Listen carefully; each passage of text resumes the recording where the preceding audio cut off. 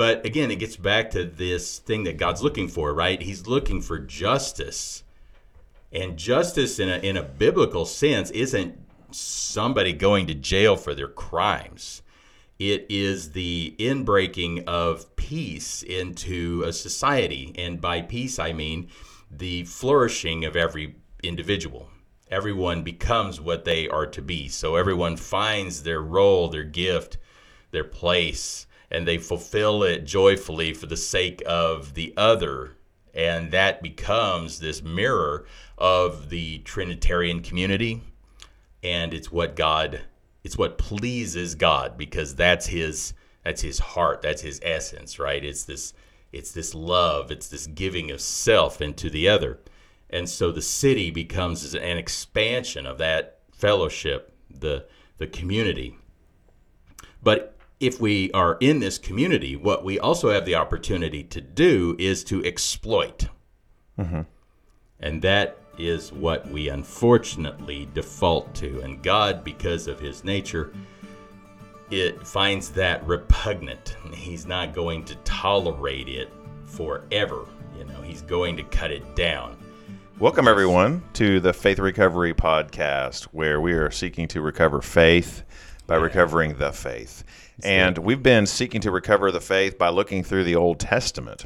We're in a series called According to Scripture. I think this might be episode 19. This would be episode 20, but the last time we tried to record episode 19, we didn't record. Yeah. So here we go again. It happens. Technical difficulties happen. Today's episode, The Fruitful Vine. Israel as fruit producer and Jesus as the true vine. Mm-hmm. Scripture depicts the nation of Israel, and Jerusalem in particular, as a vine meant to produce fruit for God. Okay?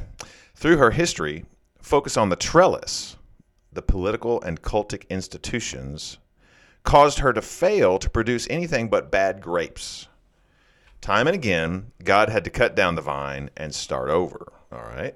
Finally, Israel and Jerusalem would be overthrown by Rome in 70 AD, but not before God would plant his true vine in the wilderness, where it would perennially grow and produce the kind of fruit he desires. Okay, so we're looking at this idea of the vine, which is a New Testament idea. For many Christians, they think of John 15, the vine, I am the vine, you're the branches. But you're going to say, actually, this is a biblical theme running throughout. And when it's referenced in the New Testament, it's alluding to the Old Testament. True story. Okay, all right. Yeah. Let's do this. Yeah. Hey, well, you got me thinking now. You done went and did it, didn't you? So we talk about the vine and stuff like that, and the vineyard, and Jesus and Matthew. He's calling out the Pharisees and the religious leaders of his day, and he tells them this allegory, I guess. I don't know. I guess it's a parable about the tenants in the vineyard. Matthew 21:33, I don't know, through 46. Okay. Yeah. Matthew 22:33 through 46. Listen to another parable. There was a landowner who planted a vineyard. He put a wall around it, dug a winepress in it, and built a watchtower. Then he rented the vineyard to some farmers and moved to another place. When the harvest time approached, he sent his servants to the tenants to collect his fruit. The tenants seized his servants. They beat one, killed another, and stoned a third. Then he sent other servants to them, more than the first time, and the tenants treated them the same way. Last of all, he sent his son to them. They will respect my son, he said. But when the tenants saw the son, they said to each other, "This is the heir. Come, let's kill him and take his inheritance." So they took him and threw him out of the vineyard and killed him. Therefore, when the owner of the vineyard comes, what will he do to those tenants? He will bring those wretches to a wretched end, they replied, and he will rent the vineyard to other tenants, who will give him his share of the crop at harvest time. Jesus said to them, "Have you never read in the Scriptures? The stone the builders rejected has become the cornerstone. The Lord has done this, and it is marvelous in our eyes." Amen. Oh, that's beautiful. Yeah. So, and bummer for them, but I love that last bit. So Jesus is like, let me tell you a story, just about an unrelated story I know about this vineyard, and as these leaders who probably had the the Tanakh, the Hebrew scriptures memorized, large portions of it, they would have gotten the reference. And so maybe let's look for the reference here. It says here in verse 45, when the chief priests and the Pharisees heard Jesus' parables, they knew he was talking about them. Yeah, right. So, and they didn't like it. They didn't think it was great. Right. They looked for a way to arrest him. Right. But they were afraid of the crowd because the people held that he was a prophet. Right. So Isaiah chapter 5 is a good one, where he talks about this vineyard, and it's very similar language to what Jesus uses in 21. So I'm gonna have to scroll it. There we go. I will sing for the one I love, a song about his vineyard. My loved one had a vineyard on a fertile hillside. He dug it up and cleared it of stones and planted it with the choicest vines. He built a watchtower in it and cut out a winepress as well. Then he looked for a crop of good grapes, but it yielded only bad fruit. Now you dwellers in Jerusalem and people of Judah, judge between me and my vineyard. What more could have been done for my vineyard than I have done for it? When I looked for good grapes, why did it yield only bad? Now I will tell you what I am going to do to my vineyard. I will take away its hedge, and it will be destroyed. I will break down its wall, and it will be trampled. I will make it a wasteland, neither pruned nor cultivated, and briars and thorns will grow there. I will command the clouds not to rain on it. The vineyard of the Lord Almighty is the nation of Israel and the people of Judah. And the people of Judah are the vines he delighted in. And he looked for justice, but saw bloodshed, for righteousness, but heard cries of distress. Yep. Sound familiar? It sounds like the nation of Israel today. Yeah. True story. Yeah. But, Jesus, he adds a lot of details. There was a landowner, he planted a vineyard, he put a wall around it, he dug a wine press in it, he built a watchtower. Does that, that language, these are tabs, these are keys. Jesus is like, you remember in the days of Isaiah. Right. You remember what happened? Alluding to Isaiah 5. Yeah. Right. And not just Isaiah 5, but several other places. But Judah and Jerusalem are this vineyard, this I guess structure that God is, he's planted, he's looking for good grapes. Yeah. And instead of bearing good grapes, and instead of bearing no grapes, they bore bad grapes. So, what do you do when this city, this civilization is not only not producing the fruit that you want, but is producing things that are negative, that are malignant. And so how do you resolve that? God says, I'm gonna cut it back. I'm gonna tear down the wall. I'm just gonna cut it down. And we know that was in the form of conquest by the foreign nations. And so it would be in Jesus' day, as Jesus is standing there preaching, say around, 26, 27 AD. And, Rome the wars with the Jews are going to start in 66. They'll culminate with the destruction of Jerusalem in 70. And so, they're on the eve of their own destruction. And Jesus is calling to mind these things. He's saying that, God has come. He's come to get what's his, right? And the people are like, they don't want to give it up. They don't want to offer over these good grapes, this harvest. And generally that happens when leaders kind of become overgrown. They begin to not see themselves as the stewards of a thing, but as the owners. And so they want to set the agenda. They want to protect their assets, what they see as their assets, out of this religious system. And we see it in John chapter 11 when Jesus has raised Lazarus from the dead, and now his popularity, at least in the book of John, is reaching its zenith. It's really on the eve of his Passion Week. And so all of this buzz is spreading after Lazarus' resurrection from the dead. And word gets back, right? Word gets back to the Jewish leaders, the Pharisees in Jerusalem, And we take up in, verse 45? John 11? 45, yeah. John 11:45. Okay. John 11, verse 45. Therefore, many of the Jews who had come to visit Mary and had seen what Jesus did believed in him. But some of them went to the Pharisees and told them what Jesus had done. Then the chief priests and the Pharisees called a meeting of the Sanhedrin. What are we accomplishing? They asked. Here is this man performing many signs. If we let him go on like this, everyone will believe in him. And then the Romans will come and take away both our temple and our nation. Then one of them, named Caiaphas, who was high priest that year, spoke up. You know nothing at all. You do not realize that it is better for you that one man die for the people than that the whole nation perish. He did not say this on his own, but as high priest that year, he prophesied that Jesus would die for the Jewish nation.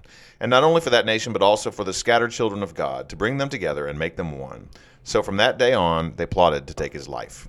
Okay, so give me the dynamics here, Ken. What's happening? Well, Jesus has raised Lazarus from the dead, so this is an extraordinary miracle. People are believing in him. He's drawing a lot of attention to himself. The Jewish leaders are threatened by him. He's becoming maybe more influential. They're afraid they might lose their influence. And then I suppose they're also afraid they might get in trouble with the Romans. Maybe this would lead to a revolt or something. Right. Yeah. So there's concern over lots of things, right? They see themselves as over a barrel, and they see that they're the good guys, right? They're protecting the nation from this upstart, this guy who's threatening it. How ironic, but how similar that is, I think. Those dynamics just play out again and again as we begin to see ourselves as the ones who are responsible for fulfilling God's will or bringing justice about. And we're going to make an omelet, and we've got to break some eggs. And in this case, it just so happened that one of those eggs was the Son of God. Mm-hmm. And so it shows how corrupt and distorted, twisted we can become on an institutional level as we think that we're bringing justice about, let's say. Mm-hmm. We look at the Romans and we say, well, they certainly can't win. We can't let them win. So we're going to have to appease them or something, because if we're not here to mitigate their influence, then the people won't have this temple to come to. They won't be able to keep kosher. So much is at stake, and we are responsible to ensure that it's okay.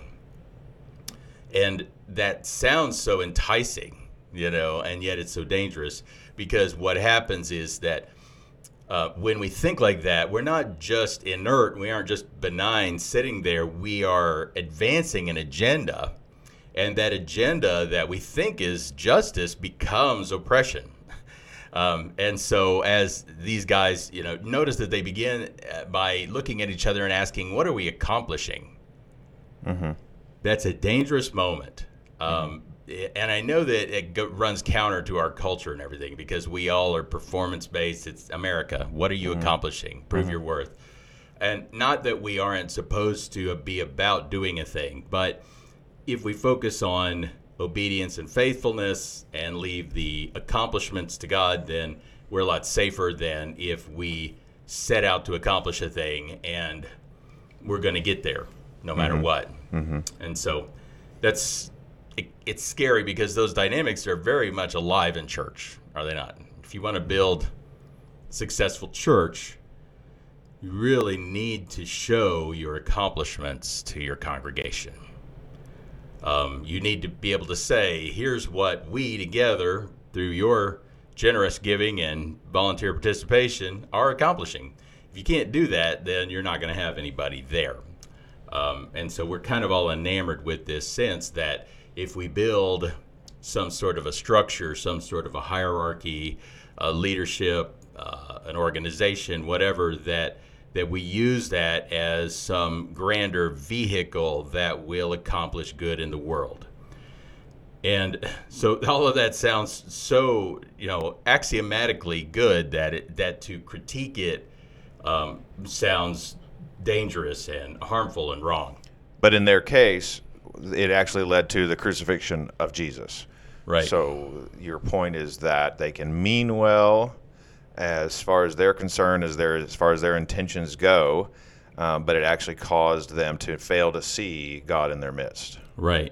That old saying, the road to hell leads, is paved with good intentions. Mm-hmm. And I've always thought that meant intentions unfulfilled. Like, you keep telling yourself you're going to do better, you're going to repent, and that's the road to hell. But I think the road to hell on earth is good intentions fulfilled.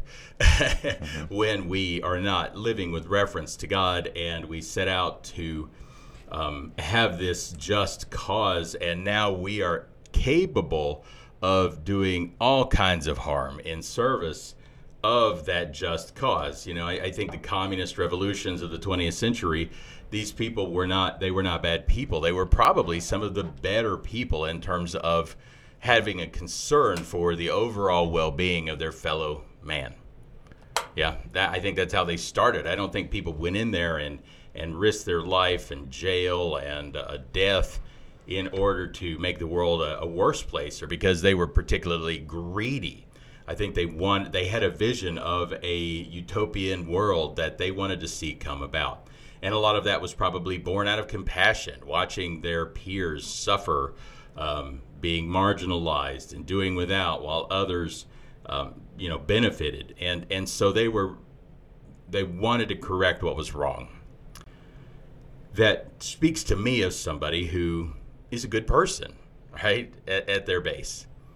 And yet, someone like Joseph Stalin can order the deaths of millions of people. Mao Zedong is, another one, just ready to allow a third of the population of China to die of starvation for the good of the whole.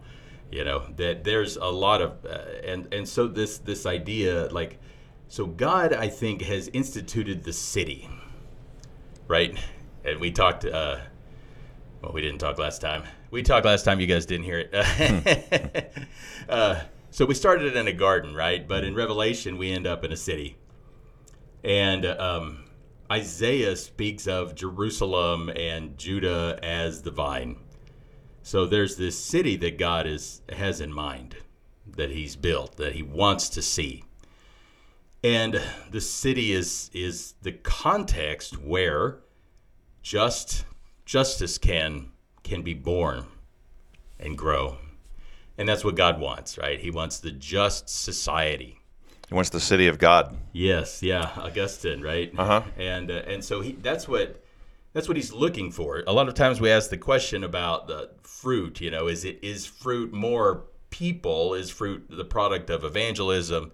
Or is fruit Christian character the product of, say, discipleship?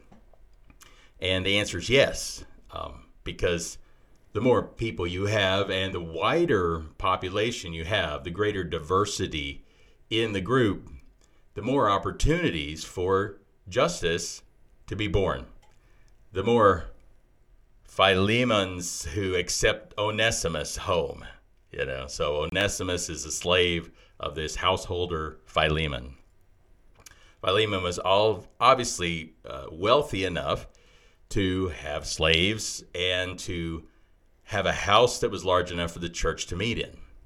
Okay, so a lot of times, we talk about the house church movement and stuff, and I think Brandon O'Brien pointed out in his book, was Strategically Small Church. He talked about how the average church in America is 80 people, and he said that's about how many people would have fit in a Roman, in one of these Roman hacienda kind of houses, So this is a large home that somebody has with a big open area, a big plaza area where the church met. So Philemon's well-to-do. He is a householder, landowner, owns slaves. Onesimus has run away. Somehow he found Paul in Rome, came to Christ, and Paul sends him back with this letter like, hey, I know you can kill this guy, but don't. He's your brother in Christ, right? And so there's this call for Philemon to now accept Onesimus back, not as a slave, but as a brother. So it's a big leap, right? Here's somebody who's a criminal, should be facing justice, perhaps even a capital crime, and now he's being expected not only to accept this guy back, but to accept him as a brother. Mm-hmm. That's I know a lot of people critique the Bible's treatment of slavery, but within the gospel, are sown the seeds of liberation on a very deep level. Mm-hmm. As a socioeconomic structure, it just couldn't go away overnight. It was certainly different from African slavery in America. A lot of people had sold themselves into slavery, indentured servitude. It was the only way they could feed themselves.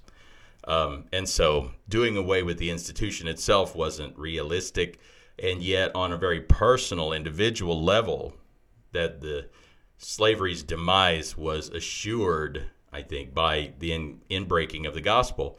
But again, it gets back to this thing that God's looking for, right? He's looking for justice. And justice in a biblical sense isn't somebody going to jail for their crimes.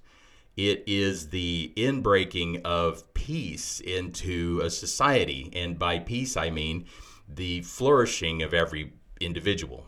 Everyone becomes what they are to be. So everyone finds their role, their gift, their place, and they fulfill it joyfully for the sake of the other. And that becomes this mirror of the Trinitarian community. And it's what pleases God, because that's his heart, that's his essence, right? It's this love, it's this giving of self into the other. And so the city becomes an expansion of that fellowship, the community. But if we are in this community, what we also have the opportunity to do is to exploit. Mm-hmm. And that is what we unfortunately default to. And God, because of his nature, it finds that repugnant. He's not going to tolerate it forever. He's going to cut it down. So Hosea chapter 10 speaks of this as well, but it really weaves together. Notice what I did with our divine weaving. Okay, anyway, so it weaves together this notion of reliance on the institutions as opposed to reliance on God, and to human forces that we are manipulating, and it takes those and kind of weaves them around this notion of the vine in Hosea 10. So okay, Israel was a spreading vine. He brought forth fruit for himself. As his fruit increased, he built more altars. As his land prospered, he adorned his sacred stones, possibly a reference to idolatry. Yeah. Their heart is deceitful, and now they must bear their guilt. The Lord will demolish their altars and destroy their sacred stones. Then they will say, "We have no king because we did not revere the Lord. But even if we had a king, what could he do for us?" They make many promises, take false oaths, and make agreements. Therefore, lawsuits spring up like poisonous weeds in a plowed field. That's probably good. Well, yeah, that's probably good. Notice that there are two elements here to the problem. And one is that there's a political element, and the other is a religious element. And so there's God's going to tear down these altars, but then they say we have no king, and if we did have one, he couldn't help us. We see later that one of the main issues is that they've been making these alliances with these foreign powers. As we get down to a little bit farther, so you have idolatrous priests, and then you have all of these alliances, and he says these things are growing up like thorns and thistles, and so God's going to tear it all down, right? He's got a real problem with it. Now, a lot of times we if you're very familiar with the book of Hosea, then you know that. It starts out with the prophet, God commanding the prophet to marry this promiscuous woman, this prostitute, whatever, she was. And that's a picture of God with his nation, with Israel, that there's an unfaithfulness right there. Mm-hmm. And a lot of times we read that and we think, well, this is a story about how tolerant and loving God is, how forbearing and forgiving he is, despite our unfaithfulness. And maybe there's some of that in there. But I think that the primary purpose of all of that was to show how God deals with, how do I say this better? I don't know. Bastards in his vineyard, in his house. Mm-hmm. So this vine metaphor, and there's a progeny metaphor, right? That God is he's marrying Israel, and there's a fruitfulness there too, right? He wants godly offspring. Right. And just as these bad grapes are coming, and the only way to get rid of the bad grapes is to cut the vine down. So if he's married an unfaithful woman and she begins to syncretize, so she's not just abandoning the law and her identity through Moses and Abraham. She's commingling it with the nations, with these foreign alliances, with this trust in political power, and this reliance on their religious, their cultic elements. So they're going to build these altars, they're going to adorn this stone. When people are trying to get God to do what they want, there tends to be a real emphasis on ritual.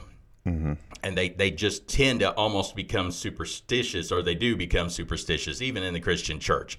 Did you say it the right way? Did you call on the right thing? I mean, I've known people who thought it was wrong to call on Jesus because Jesus is this transliteration from the original name Yeshua. That somehow that Jesus is going to withhold his love, his favor, because you're calling him that. He's just standing there ignoring you until you come up with the right phonetics, and then he's going to turn and attend to you. That is somebody who is very concerned about getting God to do what he wants, and less concerned about doing what God wants. That you want to find the spell, the right wording or whatever. And that's what we tend to do when we begin to count on the kind of cultic elements of our religion, as opposed to just true repentance and submission to God. And that's what they were doing in Hosea. So where God had given this structure, this religious structure, to point people to him, they had taken it and they'd begun to use it that became the focus. Just as when Jesus comes later, and here's their God, he's right there in their midst, and they're like, don't bother us, we're busy with the temple. Yeah. And so that kind of a thing happened. And so there's this adulteration, literally, of what God wants to see produced. So it's not just that Israel's unfaithful. Obviously, God's a jealous God and all of that. He doesn't want us to attend to other gods, but the problem is that when we do, we produce children. We produce variants of his city, of his structure, and those children become the problem, because they're there saying, "Hey, Yahweh's my father," and God's like, "You ain't my kid," and that's an issue. I think what people miss about the importance of marital fidelity, especially in a agrarian society, is that you don't want your wife to cheat on you, because obviously that would hurt your feelings, but also because she might have a child that's not yours, and then you won't know it, and then that kid is going to inherit your estate.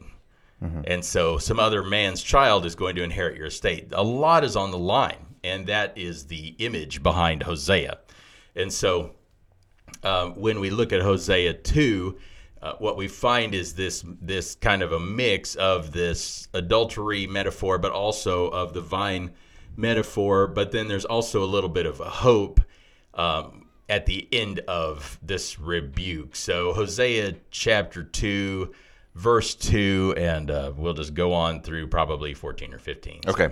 Rebuke your mother, rebuke her, for she is not my wife, and I am not her husband. Let her remove the adulterous look from her face, and the unfaithfulness from between her breasts. Otherwise I will strip her naked, and make her as bare as on the day she was born. I will make her like a desert, turn her into a parched land, and slay her with thirst. I will not show my love to her children, because they are the children of adultery. Their mother has been unfaithful, and has conceived them in disgrace. She said, I will go after my lovers, who give me my food and my water, my wool and my linen, my olive oil and my drink. Therefore I will block her path with thorn bushes. I will wall her in so that she cannot find her way. She will chase after her lovers, but not catch them. She will look for them, but not find them. Then she will say, I will go back to my husband as at first, for then I was better off than now. She has not acknowledged that I was the one who gave her the grain, the new wine and oil, who lavished on her the silver and gold, which they used for Baal. Therefore I will take away my grain when it ripens, and my new wine when it is ready. I will take back my wool and my linen, intended to cover her naked body. So now I will expose her lewdness before the eyes of her lovers. No one will take her out of my hands. I will stop all her celebrations, her yearly festivals, her new moons, her Sabbath days, all her appointed festivals. I will ruin her vines and her fig trees, which she said were her pay from her lovers.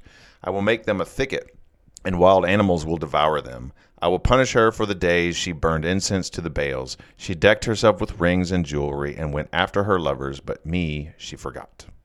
Therefore, I am now going to allure her. I will lead her into the wilderness and speak tenderly to her.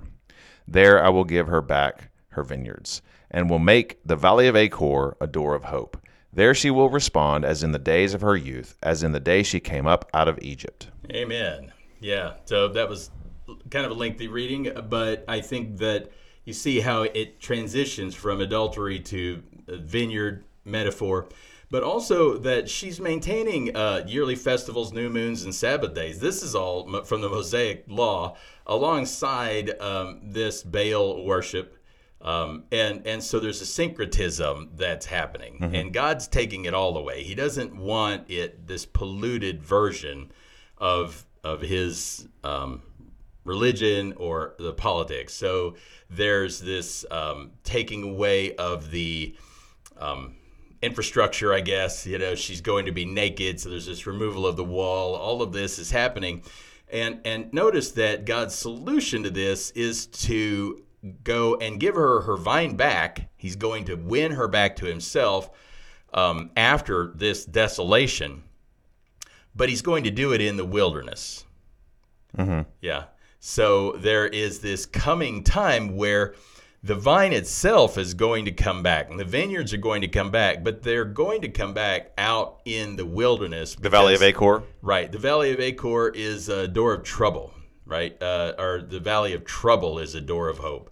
And so going through these hardships, losing the kind of this outer shell that she was counting on, is going to be a punitive thing, but it's also going to be a redemptive thing. That without all of those structures, those institutional structures, without the political standing and the cultic elements, all that will be left will be this devotion to God and to each other, as we know from Isaiah, so that there is this harvest that comes to God that's pure. Okay, so that's God's just like, I'm getting rid of all this other stuff. And we'd spoken before about how there's this problem because God needs to be our king directly, right? That's what God wanted, was just to be our king without a human mediator in between in terms of somebody like Saul, who fell victim to a lot of these same things. But we also needed a human king because we just didn't respond well to that system, know. So God's He's going to give this new economy where we have the vine, we have the vineyard, but we don't tend to rely. We remain in the wilderness, and so we don't rely on our walls and our altars and our alliances.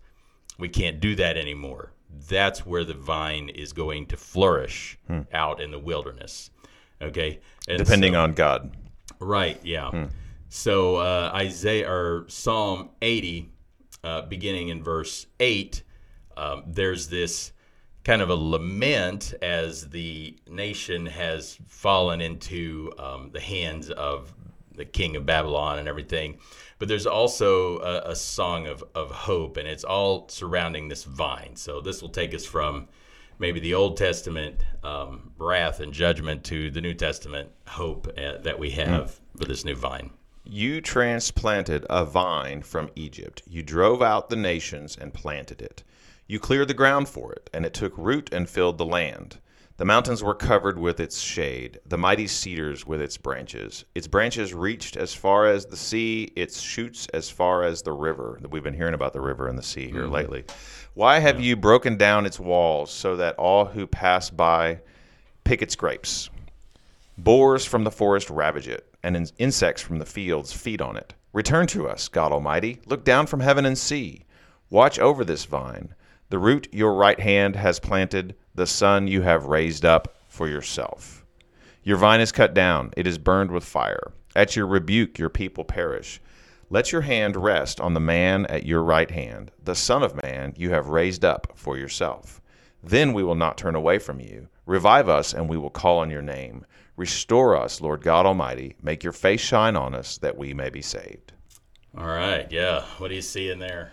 Well, we recorded this once already, Nathan. So I see.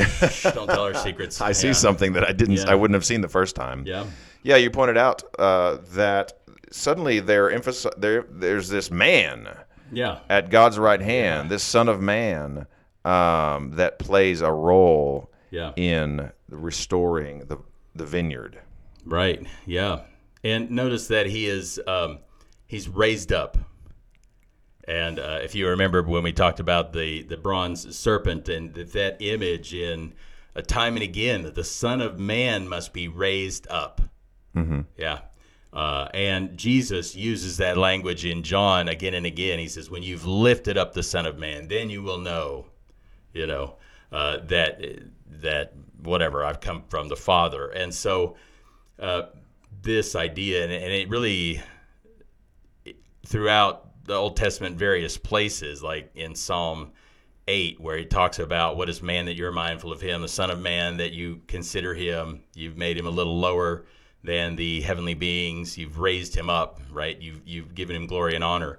So there's this journey that the Son of Man's taking from descent to being raised up again. And Jesus plays off of that. Isaiah 52, when we begin the servant song there, toward the end of the chapter, it says that this servant, that the Lord's right hand, right? He's going to be raised up and exalted, though he was marred and disfigured above any other person. So there's this exaltation that comes as in part and parcel with some sort of abuse and torture and pain, and so. Here in Psalm 80, this vine is the Son who's raised up, right? And he is the man at his right hand, right? So this speaks of an individual who is also the essence of the vine, who is going to be raised up and who's going to be seated at God's right hand. I'm going to go back to verse 14. Watch over this vine, the root your right hand has planted, the Son you have raised up for yourself. So you're pointing out that the vine is suddenly becoming one man, right? The Son, yes, that God has raised up. Yeah. Okay, so here's okay. So this is really demonstrating to me that Jesus is alluding to Psalm 80 and the Old Testament theme when he says, I am the vine. Right, yeah. And so he's been saying throughout in the book of John, he's been saying throughout that I'm going to be raised up, right? I'm the Son who's raised up.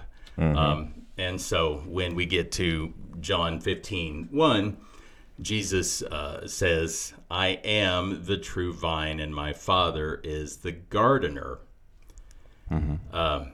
So, just studying through this recently, it just jumped out at me, I guess, that, if I were going to start with an analogy, I would say, I'm the vine, you're the branches, like he does later on, right down in verse 5, just kind of setting, the images, right? I'm the vine, you're the branches, my Father's the gardener, and now you begin to tell your allegory, right? But he begins with, I am the true vine. Emphasis on true, yeah. Yeah. And so throughout Israel's history, there's been this vine image, but throughout there's also been this corruption of the vine. God's planting this vine. And so I would say that Jesus is saying that, look, I'm the root ball, right? I'm the one that's been there the whole time. As Jesus, who's the presence, has traveled with Israel out of Egypt, right? And he lived with Israel through the Judges period as the messenger of Yahweh. And then during the kingly period, he kind of took a back seat and God's dealing with Israel through their kings. Appears very rarely, but is still present there. So Jesus is there. He's God with us, and he was there the whole time. But every time that the structure built upon him is being cut back because the people have failed. They've syncretized this devotion to God. Mm-hmm. Jesus comes as the very essence of devotion to God, where we would break a few eggs to make an omelet. Jesus is ready to just let the omelet go for the sake of the eggs. Mm-hmm. He comes and we talked about this a long time ago. Jesus tells his disciples, "Hey, I'm getting ready to go to Jerusalem. I'm going to be killed." Peter's like, "No way." Mm-hmm. And Jesus says, "Get behind me, Satan." And I don't think that he's being hyperbolic there. I think that's literally the voice of Satan. Mm-hmm. That says, "Hey, we've got some good things to do. You're too important to let go, and whatever happens, you have to stay." And that mentality is where we jump off, right? Jesus comes as the true vine, and he calls us to be in him and to begin to bear this kind of fruit that God has always wanted. And it's that vine in the wilderness that's going to spread throughout the world. As we talked about, Jesus is the branch, remember, in Zechariah 6. Mm-hmm. And so he's saying that here's the one who's called the branch, and he will branch out from here and build the temple of God. And this temple is going to spread throughout the world. Same image here, that Jesus he's the root ball, he's the base of this vine, and this vine, just like in Psalm 80, is supposed to spread throughout the world. But according to Hosea, that this thing's going to be planted firmly in the wilderness. It's going to be away from the institutional structures that we tend to rely on, and that time and again have become the downfall of the people of God. And so I think that it's a real cautionary tale for anybody who is in religious service, that we have to be so very careful that we don't allow the institutions that we've built to become our God. And so I guess that's one application here, is that we have to, as Jesus says, remain in him. And so I guess we should talk about what that means as well, huh? Yeah, I mean, that's you want to read John 15? Yeah. We'll go down through, I don't know. I mean, it goes through verse 17. We'll stop at verse 8 for now. I am the vine, I am the true vine, and my Father is the gardener. He cuts off every branch in me that bears no fruit, while every branch that does bear fruit he prunes, so that it will be even more fruitful. You are already clean because of the word I have spoken to you. Remain in me as I also remain in you. No branch can bear fruit by itself. It must remain in the vine. Neither can you bear fruit unless you remain in me. I am the vine, you are the branches. If you remain in me and I in you, you will bear much fruit. Apart from me, you can do nothing. If you do not remain in me, you are like a branch that is thrown away and withers. Such branches are picked up, thrown into the fire, and burned. If you remain in me and my words remain in you, ask whatever you wish, and it will be done for you. This is to my Father's glory, that you bear much fruit, showing yourselves to be my disciples. Yeah. Now let's just go on down through. As the Father has loved me, so have I loved you. Now remain in my love. If you keep my commands, you will remain in my love, just as I have kept my Father's commands and remain in his love. I have told you this so that my joy may be in you and that your joy may be complete. My command is this: love each other as I have loved you. Greater love has no one than this, to lay down one's life for one's friends. You are my friends if you do what I command. I no longer call you servants, because a servant does not know his master's business. Instead, I have called you friends, for everything that I learned from my Father I have made known to you. You did not choose me, but I chose you and appointed you so that you might go and bear fruit, fruit that will last, and so that whatever you ask in my name, the Father will give you. This is my command: love each other. That's good. Yeah. So so much here, so much that we could take away. One thing you need to know about the book of John is that John, the way he records and depicts Jesus, he has a kind of an affinity for double entendre. Okay, he likes words that mean multiple things, and he uses them very effectively, very intentionally. The word meno in Greek, remain, abide, dwell, live, right? It can be translated all of those things, and all of that is meant when Jesus says, remain in me or abide in me, and as I also abide in you, okay? So to abide is to stay where you are, okay? That's one connotation. To abide is to live, to dwell. That's another, right? So you have to be, I guess we could speak of an inanimate object remaining somewhere, but the assumption of remaining somewhere is volition, right? That you've chosen to stay, so you're alive. Mm-hmm. So to remain in terms of to be stationary, let's say, and to abide in terms of to live, mm-hmm. right? Jesus says, remain in me, and as I also remain in you. Mm-hmm. Now, I don't know if the translators could have picked a better word. I'm not sure. I think abide's probably better, but it's probably dated. To remain it speaks of being stationary, right? Mm-hmm. But Jesus isn't so much saying, I'm going to be stationary in you. As a matter of fact, there's a bit of contingency there toward the end. If you remain in my love, I will remain in you. But if not, yeah, I'm out of here.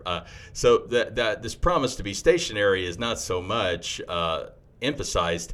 What is emphasized is that Jesus himself is going to live inside of those who stay in him. Mm-hmm. Okay? So why would we not stay in Jesus, and what would cause us to not stay in Jesus? Obviously, the concern for us is that we would stay in him, not just that we would live in him in terms of being alive, but that we would decide to stay within the confines of his community, right? So there would be pressures yes. to leave him, right, or his community, or both. Yeah, right. And if you look at the Johannine context where John's writing this, you look at the John's letters, there were people who had left the community, they'd formed their own sect, and John says, hey, they were never really a part of us, and you can tell because they left, mm-hmm. right? So that seems to speak very much about this instruction, that if you stay with him, you stay in the confines of his discipleship movement, of your association with him, your connection is to him and not to someone else. In Galatians, the Judaizers had come in, and Paul says in Galatians 4, he says, these people they've made much of you, right? That they've just been like, oh, what a great thing. Look at you, you pagans, you've seen the light, you've left your idolatry. Isn't that wonderful? We really want you to be in our community. All you need to do is have an elective surgery. Mm-hmm. And Paul says they've made much of you so that they can cut you off. And mm-hmm. he's using, mm-hmm. This word picture from the circumcision. He's saying, look, in cutting off that bit of skin, you're cutting yourself off from your direct connection to Jesus, and you're becoming connected to the establishment. Okay, so we know from Acts 13 that the Jewish community in this southern Galatian region was very powerful politically, that they could leverage, official, state-sponsored, or at least municipal persecution against the apostles and run them out of town. So here are people who've they've got opportunities, they've got social support, they've got assets and resources and means, and so there's this call that's like, hey, now you can follow Yahweh, but you can have all of the social support and power that you lost when you left your pagan society. Yeah. And so it had to be very enticing. And that is what's at play in the Galatian letter. That's why Paul keeps saying you need to be devoted only to Christ, that your capital is not Jerusalem, it's heaven, that you need to follow as I do as an apostle, that not from men or by a man, that I used to want to please people, and that led me to being a persecutor of the church of God. He demonstrates again and again that this desire to be included in an established group becomes in and of itself the thing that leads us away from Jesus. Mm-hmm. And I'm afraid sometimes in church we bring people into the group, we just make much of them. A visitor comes in, we're suddenly their best friend. And they're like, wow, this is great. You people love me, and now they're all about it. They're big. And there's, okay, well, we just want you to put on this white button-down shirt and this tie. Oh, we can do that. Okay. We also need you to give up coffee. What? Yeah, just give up coffee. Okay, can I still have energy drinks? Sure. Okay. And the conforming pressure begins to come, and now the person is not attached to God or to Jesus. They're attached to the group. Mm-hmm. But we are attached to the group because the group is getting things done. And that's what we want. What we want is to be a part of something that's getting things done. We want to, ironically, bear fruit. Mm-hmm. But the fruit that's born is bad. Mm-hmm. Yeah, Jesus talks about bearing fruit, and he says, fruit that will last, right, or that will remain. Yeah. Fruit that will last, verse 16. Right, yeah. And so the temptation is to pursue something, an agenda, a corporate agenda, as opposed to following Jesus, who did all this stuff that was counterproductive. Following Jesus, who laid down his life. Yes. He says that he's talking about fruit, and then he says, this is my command, love each other. Mm-hmm. And prior to that, he says, love each other as I have loved you. Yeah. And he defines that love, or describes it, to lay down one's life for one's friends. Right. Yeah. The fruit of love, Christ-like love, self-sacrificing love. Right, yeah. So what we want is justice. And what God wants is justice. But if we aim at justice, we will reap oppression. Because we are implicated. We are indicated. We're a part of the equation. Just like a judge has to recuse himself if he has a conflict of interest from the bench. But we all have conflicts of interest. And if we begin to wield some judiciary power in the lives of other people, at least under the auspices of the kingdom of God, then we begin to see that our role is bigger than just loving each other. That we begin to have an agenda, the greater good or whatever. And from that place, we are incapable of just loving somebody because we don't have time. We don't have the resources. That person's in the way. They're counterproductive. They're weird. What they did is working against us, and we can't just love and accept them because they're now causing harm to our agenda, and so they become our enemy, and we start secretly hating them, and then we start overtly hating them once we have the power to do so. And that's when we stop remaining in Christ. And so there's this remaining, but it's not this esoteric, commitment to a contemplative life or whatever it is that people understand that to be. I think the emphasis there is for us to stay in him and he will live in us. It's the life of Christ that's reproduced in us that is the fruit. Nothing else. Nothing we do for his sake is the fruit that God wants. God wants the life of Jesus, his son, reproduced in us in our own context, according to our own gifting, our own background, but this essential self-giving love, this willingness to descend even into oblivion in the faith for God to raise us back up. And in that we can love, right? It's that faith that enables this kind of love. And so Jesus is he's just saying, look, I've invited you into this atmosphere, this environment of love. If you don't love, then you don't belong in the environment. Yeah.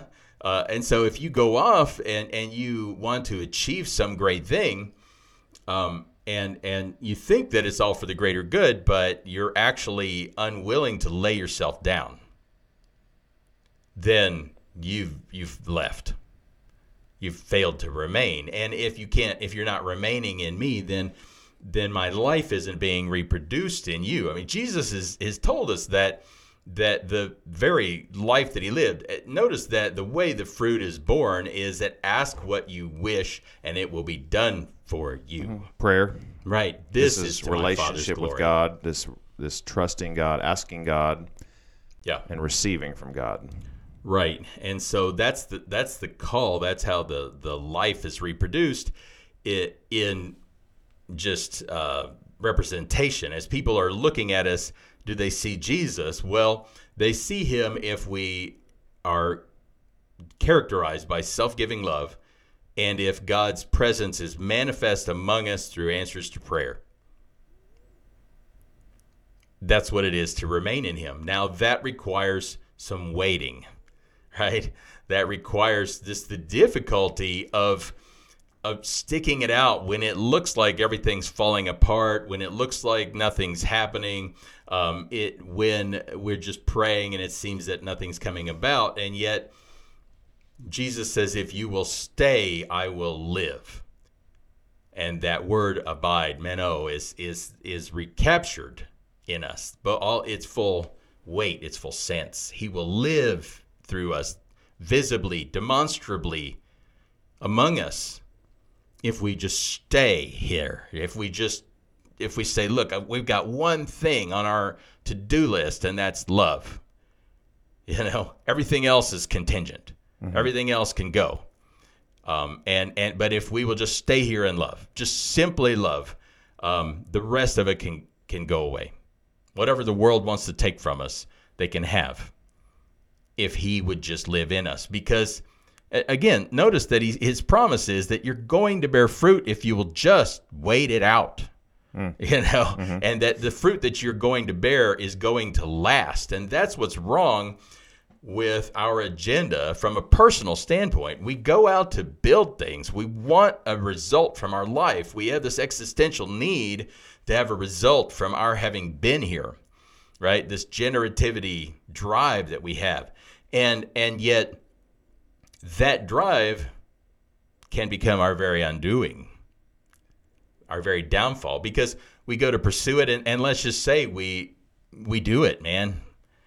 That we build some great thing. I mean, think of all of the big ministries that have come up over the years, right? But in the process, we lose ourselves. Think of all the scandal, right? And all of that. Poor Ravi Zacharias, right? Or I don't know if we should feel sorry for him, but he built a lot. And I think a lot was sacrificed on the altar of his ministry. And yet, and the balance at the end of it all, what is there? Does that fruit last, at least for him? Is this something that is going to be attached to him in eternity? I don't know. But Jesus promises that this setting out to love, like Mother Teresa said, we can do no great works. We can only do small things with great love. And I think that was probably a good approach. So the vineyard that God was aiming at all along was this family of believers in whom the life and love of the Son is being reproduced. Yeah. That's the vineyard God. That's the fruit God's looking for. Yeah. And we're the vineyard if we're believing in him, and it seems like you're describing faith, remaining in him, trusting him, and then his, as you said, his laying down one's life for one's friends, that's being reproduced in us. His love is being reproduced in us. Mm-hmm. Yeah, and we didn't talk about it this time. We talked about it last time. But what that's going to require is a willingness to let go of our allegiance is to anybody but him. And that's the pruning knife. And so we're running out of time, but when he says that, he cuts off every branch in me that bears no fruit. So when people are professed to be his disciples and yet they don't meet him on his terms, then they're cut off. And then he says, you're already clean because of the word I've spoken. We know, at least I think I know, when that happened. That's in John 6, where Jesus says, hey, you got to eat my flesh and drink my blood. And everybody was like, I'm out, right? And he turns to his disciples and says, don't you want to go? And they say, well, where would we go? You have the words of life. I think that's a moment when they were like, I can't be disconnected from you. Mm-hmm. But what they lost, and I think what we missed there, is that was in Capernaum, and most of these guys were from that area. This is their synagogue. This is where their cousins, aunts, and uncles went to church. And that the people who left Jesus on that day in John 6 were these guys' religious community, their religious and cultural heritage. And Jesus, the Father, with Jesus' knife, the Word, cut them off from their society. So get back to the Galatians. What did the Galatians want? They wanted to be plugged in to a community separate and apart from Jesus. So we're all connected directly to Jesus, and as we are, then we find ourselves connected, or at least adjacent to each other, right? But if our allegiance is to the group, then we've already begun to bear bad grapes. We have to always be ready to let Jesus cut us off from the community that we're relying on. And that's the strange paradox of it, that each person has to be connected directly to Jesus, as Bonhoeffer said in Life Together, that we are only connected to each other through Jesus. Mm-hmm. And that's also what it means to remain in the vine. And Jesus is going to cut off from us any friendships or allegiances that are not mediated through him. So long as you and I are both connected to Jesus, then we are indirectly connected to each other, right? But once you and I are part of something that's other than Jesus, we form something other than him, and then we stamp his name on it or something, and we act like we belong to him, and he's saying, well, you don't belong. And so eventually, his call is going to alienate us, and we will drop off. So thanks everyone for listening. If you got questions, you can always email us, discussion@recoverfaith.org. We will see you next time.